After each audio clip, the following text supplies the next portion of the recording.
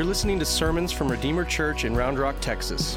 Redeemer is a gospel-centered, missional family learning and living the way of Jesus in the suburbs of Austin. Amen, amen. Well, good morning, Redeemer family. You can be seated. My name is Chris Maloney. I serve as one of the elders here. It's truly a privilege to have the opportunity to share God's word with you today. We are fortunate to have faithful men in Jordan and Rick and Josh who teach and preach God's word so well week after week. If you just started coming in the last few months, you may best recognize me as the guy who's been hobbling up to the stage, trying to get to the keyboard. Just recently got off crutches, and maybe you've like, oh man, I hope he makes it up and down the stairs.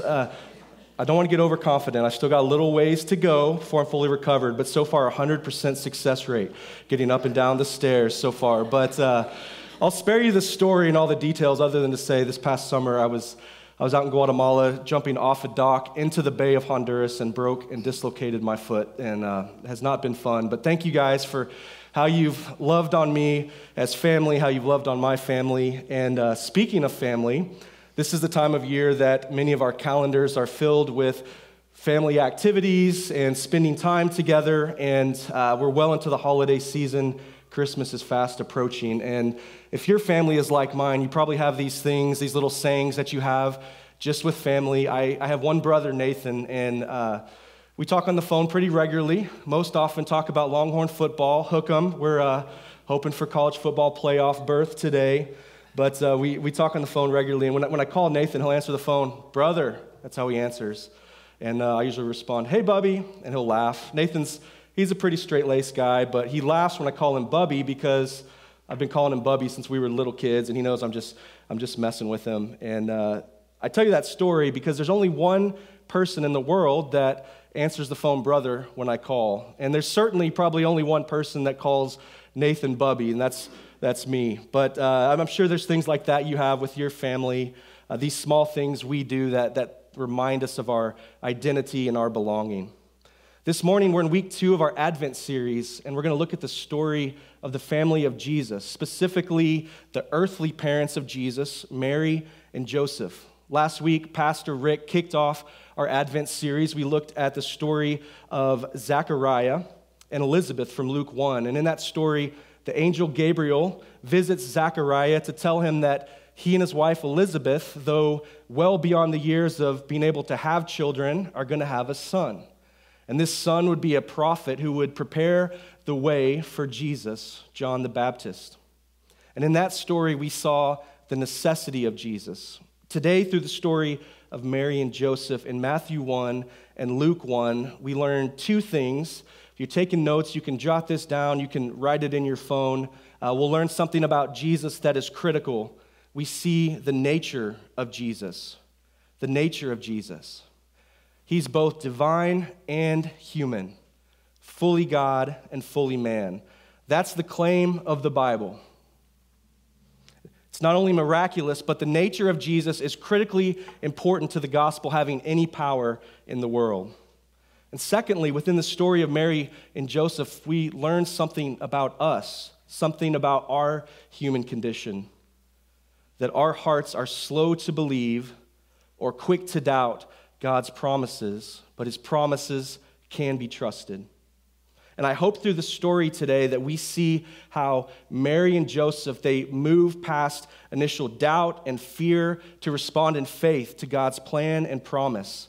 And as we reflect on this, my hope is that our faith would be unwavering, that Jesus is who Scripture tells us he is, born of the Virgin Mary, fulfillment of Old Testament prophecy as the long-awaited Savior, fully God and fully man, the perfect and sinless prophet, priest, and king for Israel, the one who would become the sacrificial lamb, providing atonement for our sins, and the only name by which we can be saved, Jesus Christ, the anointed one, the Messiah. What we believe about the nature of Jesus as fully divine and fully human impacts everything. Let's pray and then jump into the story. God the Father, we thank you for your word. The word became flesh, your son, Jesus. Holy Spirit, open our eyes, our ears this morning, our hearts. Let us rightly see Jesus for who he is. Let us turn to you in faith today through your word. So let's understand the context in which Mary and Joseph lived. They're everyday people living in real time in history. As Israelites, they were people of God's promise. In his book, The Drama of Scripture, Michael Goheen says that we cannot grasp the meaning of the story of Jesus until we begin to see that it's in fact the climactic episode of the great story of the Bible, the chronicling of God's work in human history. He categorizes that unfolding drama within Scripture in 6 acts or movements: creation, sin, Israel, Christ, church, and new creation. Oh, and there's this little interlude in between Act 3, Israel, and Act 4, Christ, that lasts 400 years. 400 years where God has been silent to his people. He hasn't sent a prophet with a message. We don't have record of an angel coming with a message. He hasn't come in a burning bush. Silence. So what's been happening in these 400 years as the people anxiously await the promised Savior? Hang with me for just a few minutes. We're going to take a flyover history of that period of time, the intertestamental period of what's been happening, because I think it sets up our story well for Mary and Joseph.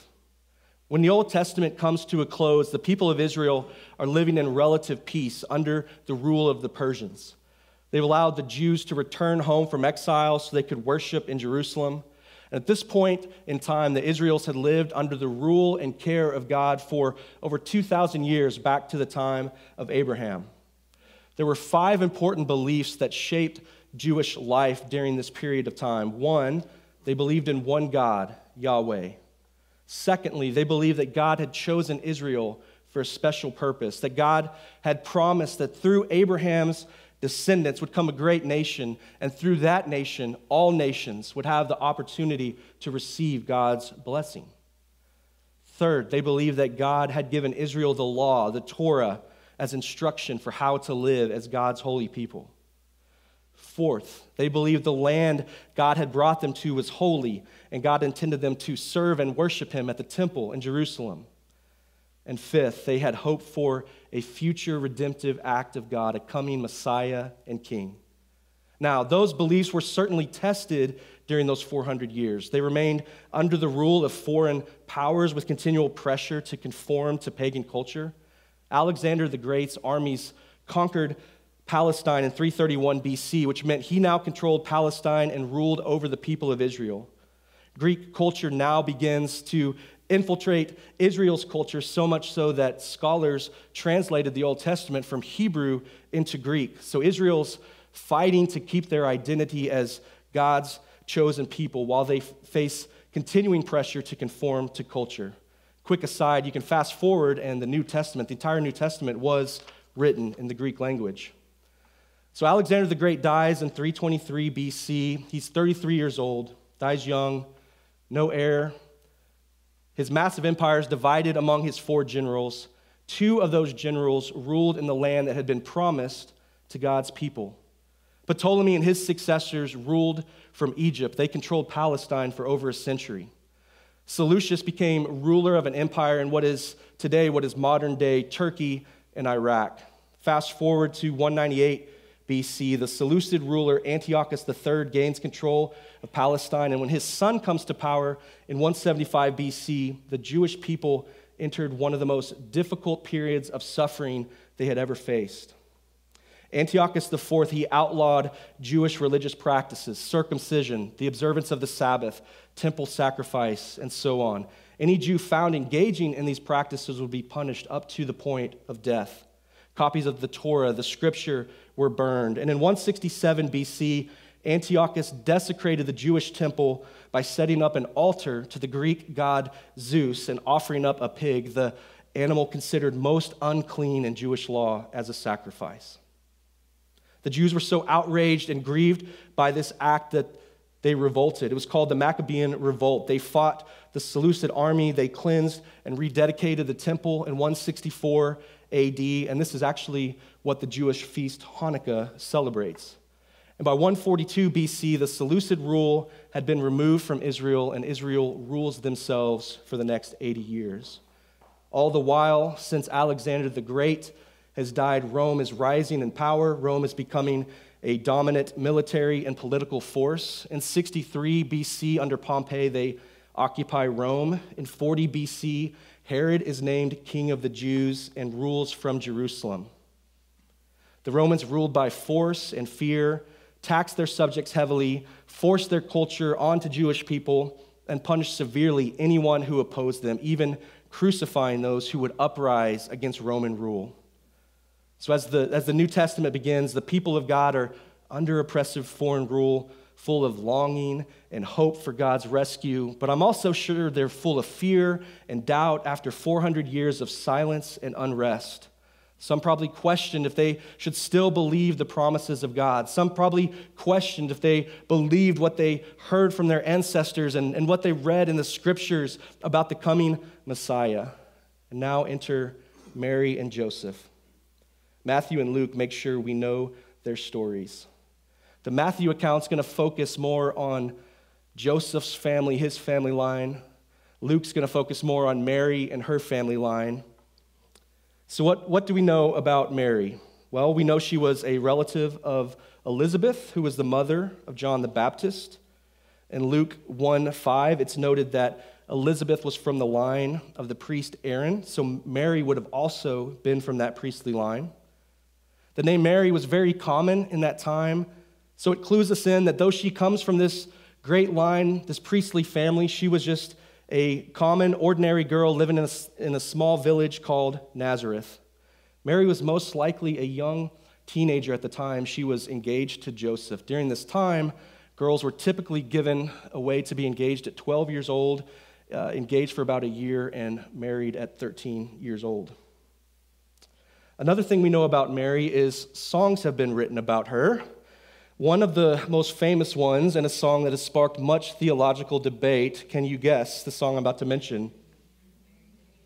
Mary, Did You Know? Yes, Mary, Did You Know? And in the song, Mary, Did You Know, the song asks a series of questions. Mary, did you know blank? That your baby boy would one day rule the nations, that your baby boy would walk on water, that he would save our sons and daughters. And people get really fired up about this song, wanting to make sure that Mary knew she was having Jesus. And I think Mary knew because we'll see that Gabriel told her she was having Jesus. But besides all that, I can appreciate Mark Lowry's artistic endeavor to tell the story in a unique way through the song. It's around 40 years later, so joke's on us, right? Lastly, we'll see that Mary is an example of faith and trust in God's will. What we know about Joseph. Joseph was from the line of King David that Matthew traces all the way back to Abraham. Matthew 1:19 in the ESV calls Joseph a just man. The NIV says faithful to the law. Other translations say righteous. Just like Mary, Joseph was a very common name, which again highlights the fact that Mary and Joseph weren't part of some ruling class living in wealth and power. They come from a great line of God's people, but just ordinary individuals that he chooses to use in his story. I was surprised to find there's songs written about Joseph. I had no idea. When I searched on Google, the top two that came up were I Am a Carpenter, Joseph's song by Cher and Gene Klossner, and Oh, How Tender Was the Man by Michael Milton. So you can look those up and listen to them later if you'd like. There are some songs out there about Joseph. The last fact about Joseph I'll mention is we don't see him mentioned in Scripture during Jesus' adulthood, so most biblical scholars would agree that he passed away at an early age. So now we come to the text. Now we come to Matthew first and then on to Luke. Matthew opens his gospel with the genealogy of Jesus. And though it wasn't common at that time for genealogies to name women, Matthew lists 5. The last woman he names in the genealogy is Mary, and how he introduces Mary is very important. Let's look in Matthew 1:16. And Jacob, the father of Joseph, the husband of Mary, of whom Jesus was born, who is called the Christ. Matthew makes it clear that Jesus is the offspring of Mary, but he doesn't tie Jesus biologically to Joseph. In the Greek text, a feminine singular relative pronoun is used to specify that Mary, not Mary and Joseph, begat or had Jesus. Well, this is a problem, right? Because the Messiah comes through the line of Joseph from King David. And Matthew just traced that line in the genealogy. Matthew will solve this problem for us in verses 21 and 25. But first, we'll look at verse 18. Now, the birth of Jesus Christ took place in this way. When his mother Mary had been betrothed to Joseph, before they came together, she was found to be with child from the Holy Spirit. And her husband Joseph, being a just man and unwilling to put her to shame, resolved to divorce her quietly. So we see Mary and Joseph, they're engaged. Under Jewish custom of that time, the engagement would have been initiated by a contract of marriage and therefore would have required legal action to break the engagement. Infidelity during engagement certainly would have been grounds for divorce. Joseph is mentioned as a just man. I'm sure he felt many feelings, probably some confusion. He probably felt compassion and mercy towards Mary, and he probably also felt obligated to obey the law, which would ask him to divorce her because of infidelity and because she had gotten pregnant. I was thinking this week, trying to put myself in Joseph's shoes, and it's hard, right? I mean, I'm not going to draw a one-to-one comparison here, but I was thinking back to the time that Laura and I were engaged. It's 15 years ago this month, and thinking, man, what would I have done if Laura and I are engaged and she comes to me and says, God told me something. God told me that we're going to go live in some remote part of the world right after we get married. I'm like, oh, okay. I wish God would have told me that too, because that's different. That's a change of plans there. I wasn't expecting that. Or if you know my wife, you'll appreciate this. She'll be in second service to hear this. But what if God came and told Laura, you know what, Chris? God told me the plan for our life is we're going to move to Chakota, Oklahoma. We're going to move next door to Carrie Underwood and her family, and we're going to become best friends with them and do life with them. I was like, wow, is God told you that? That's what God wants for us? And I'm making a lighthearted moment out of that, but what's happening here isn't a lighthearted moment, but you're trying to what is going through Joseph's mind, and we don't have all the details, but we know that he had decided the best thing to do was to divorce Mary quietly. Well, God does come and speak to Joseph through an angel. And verse 20 says, but as he considered these things, behold, an angel of the Lord appeared to him in a dream, saying, Joseph, son of David, do not fear to take Mary as your wife, for that which is conceived in her is from the Holy Spirit. She will bear a son, and you shall call his name Jesus, for he will save his people from their sins. I love how the angel addresses Joseph. Remember what I said about I call my brother, how he answers the phone? The angel reminds Joseph who he is, Joseph, son of David. It ties back to how Matthew begins his gospel, the book of the genealogy of Jesus Christ, the son of David. Joseph's being reminded he's from the royal line of King David. He's from the royal line the Messiah was prophesied to come from. And then the angel instructs Joseph to name the child Jesus, which means Yahweh is salvation or Yahweh saves.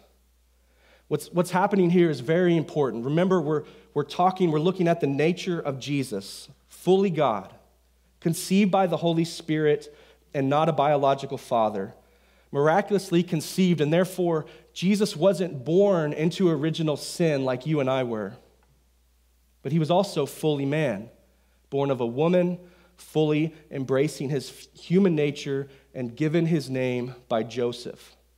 The angel telling Joseph to name Jesus symbolized Joseph adopting Jesus as his son, bringing Jesus into Joseph's family and Davidic lineage. On to verse 22.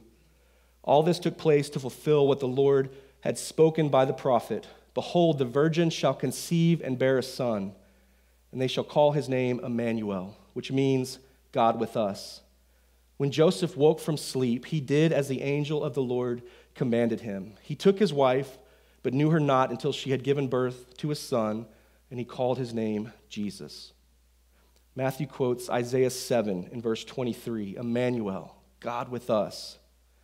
We aren't told exactly how Joseph came to find out Mary's with child. All we know is that he knew she was pregnant. The child was not biologically his, and as Scripture describes him, a just man, he felt the right thing to do was quietly end the engagement. Can you imagine what Joseph must have been feeling before the angel came to visit him? But our Matthew passage ends with Joseph rejecting fear and doubt, responding in faith and obedience to what the angel asked him to do. He took his wife. He stays with Mary. He remained faithful to God's plan, says he knew her not until she had given birth to a son, and he names the child Jesus. So as we wrap up the Matthew portion of our text, we see back in verse 21, we are reminded that Jesus is fully God, the Savior who will save his people from their sins. I love how we sang about that this morning. In verse 23, we are reminded that he became fully man, Emmanuel, God with us. Now to the Gospel of Luke. We'll start in chapter 1 and verse 26. In the 6th month, the angel Gabriel was sent from God to a city of Galilee named Nazareth, to a virgin betrothed to a man whose name was Joseph, of the house of David, and the virgin's name was Mary. And he came to her and said, "Greetings, O favored one, the Lord is with you." But she was greatly troubled at the saying and tried to discern what sort of greeting this might be. And the angel said to her, "Do not be afraid, Mary, for you have found favor with God. And behold, you will conceive in your womb and bear a son, and you shall call his name Jesus. He will be great and will be called the Son of the Most High. And the Lord God will give to him the throne of his father David, and he will reign over the house of Jacob forever, and of his kingdom there will be no end." And Mary said, "How will this be, since I am a virgin?" And the angel answered her, "The Holy Spirit will come upon you, and the power of the Most High will overshadow you. Therefore, the child to be born will be called Holy, the Son of God." Gabriel's on the move. First, he's visited Zechariah in the temple at Jerusalem with news of John the Baptist. Now he visits Mary to tell her that she will be the mother of the Christ child. Both Matthew and Luke take great care to show us that Mary remained a virgin through the birth of Jesus, and Mary herself asked the angel, "How will this be, since I am a virgin?" I think there's such beauty and significance in the angel's response, and I don't want us to miss it. Gabriel says, "The Holy Spirit will come upon you, and the power of the Most High will overshadow you." This imagery of overshadow you, it echoes back to the Spirit of God in the creation account of Genesis 1. It echoes of the cloud of the glory of God overshadowing the tabernacle in the wilderness. If you remember, I mentioned at this time that Greek culture was infiltrating Jewish culture, and so the original readers of this text would know the crude stories of Greek mythology where the Greek gods come together with human women. And Luke is making it abundantly clear this is not what is happening. The miraculous virgin birth is God's presence in his sanctuary. We see Mary initially question and possibly even doubt what the angel Gabriel tells her. How will this be? But let's look at how Mary responds. Verse 36. "And behold, your relative Elizabeth, in her old age, has also conceived a son. And this is the 6th month with her who was called barren. For nothing will be impossible with God." And Mary said, "Behold, I am a servant of the Lord. Let it be to me according to your word." I would guess that Mary felt unlikely, unworthy, unequipped for what God was asking her to do. Again, she comes from this great line of God's people, but she didn't come from wealth or power. She came from generations suffering under harsh rulers, hoping to keep their promised land, hoping to keep their unique identity as God's chosen people, all the while longing for the promised Messiah. She could have responded any number of ways, but Mary responds in faith. What a beautiful picture that God chooses this unlikely person. She receives God's favor and shows us what it means for anyone to receive Christ. The final verses this morning are verses 46 through 56. Mary's song of praise. It reminds us of the Psalms.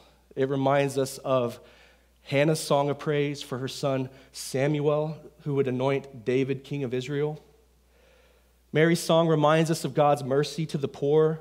It reminds us of God's holiness and his power.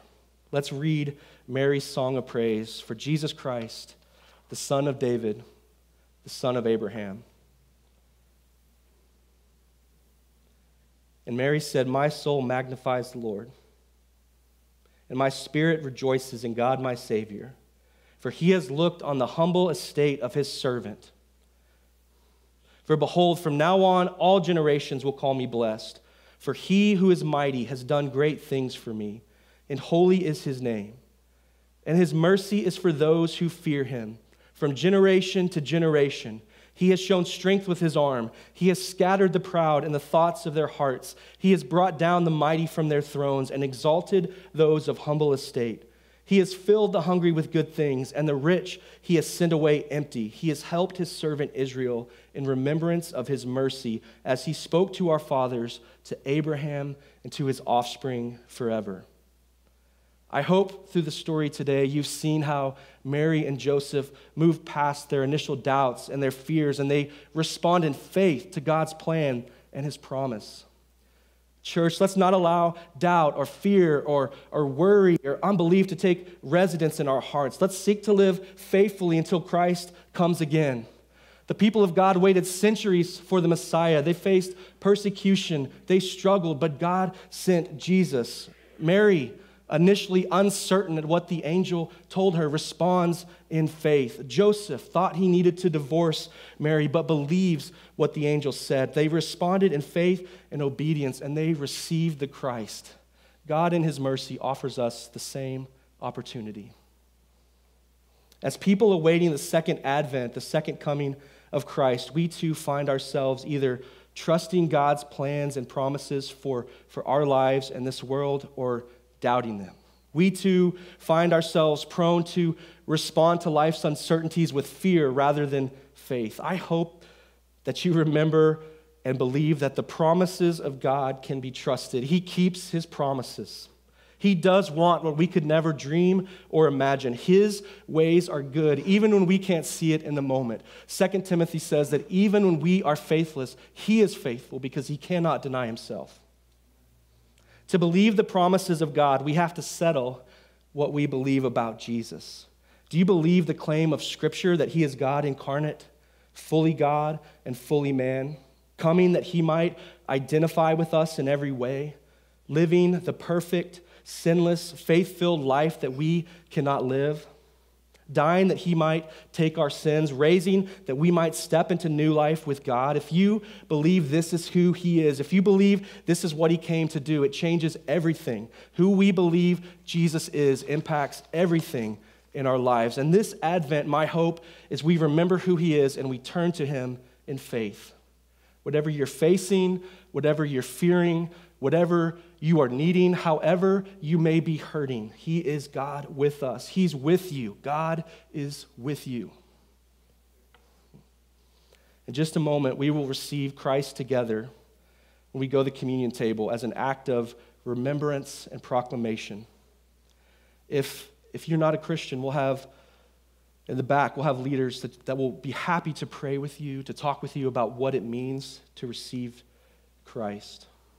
Let's pray together. Lord God, thank you for your word. Thank you for your promises that can be trusted. We thank you for how Mary and Joseph responded to you in faith. We thank you for the story you were writing that is not yet finished. The story we get to be a part of. I pray this morning our hearts would respond in faith to you. We would remember who Jesus is, or maybe understand who Jesus is for the first time in a new way. God with us, God with us. What an incredible truth.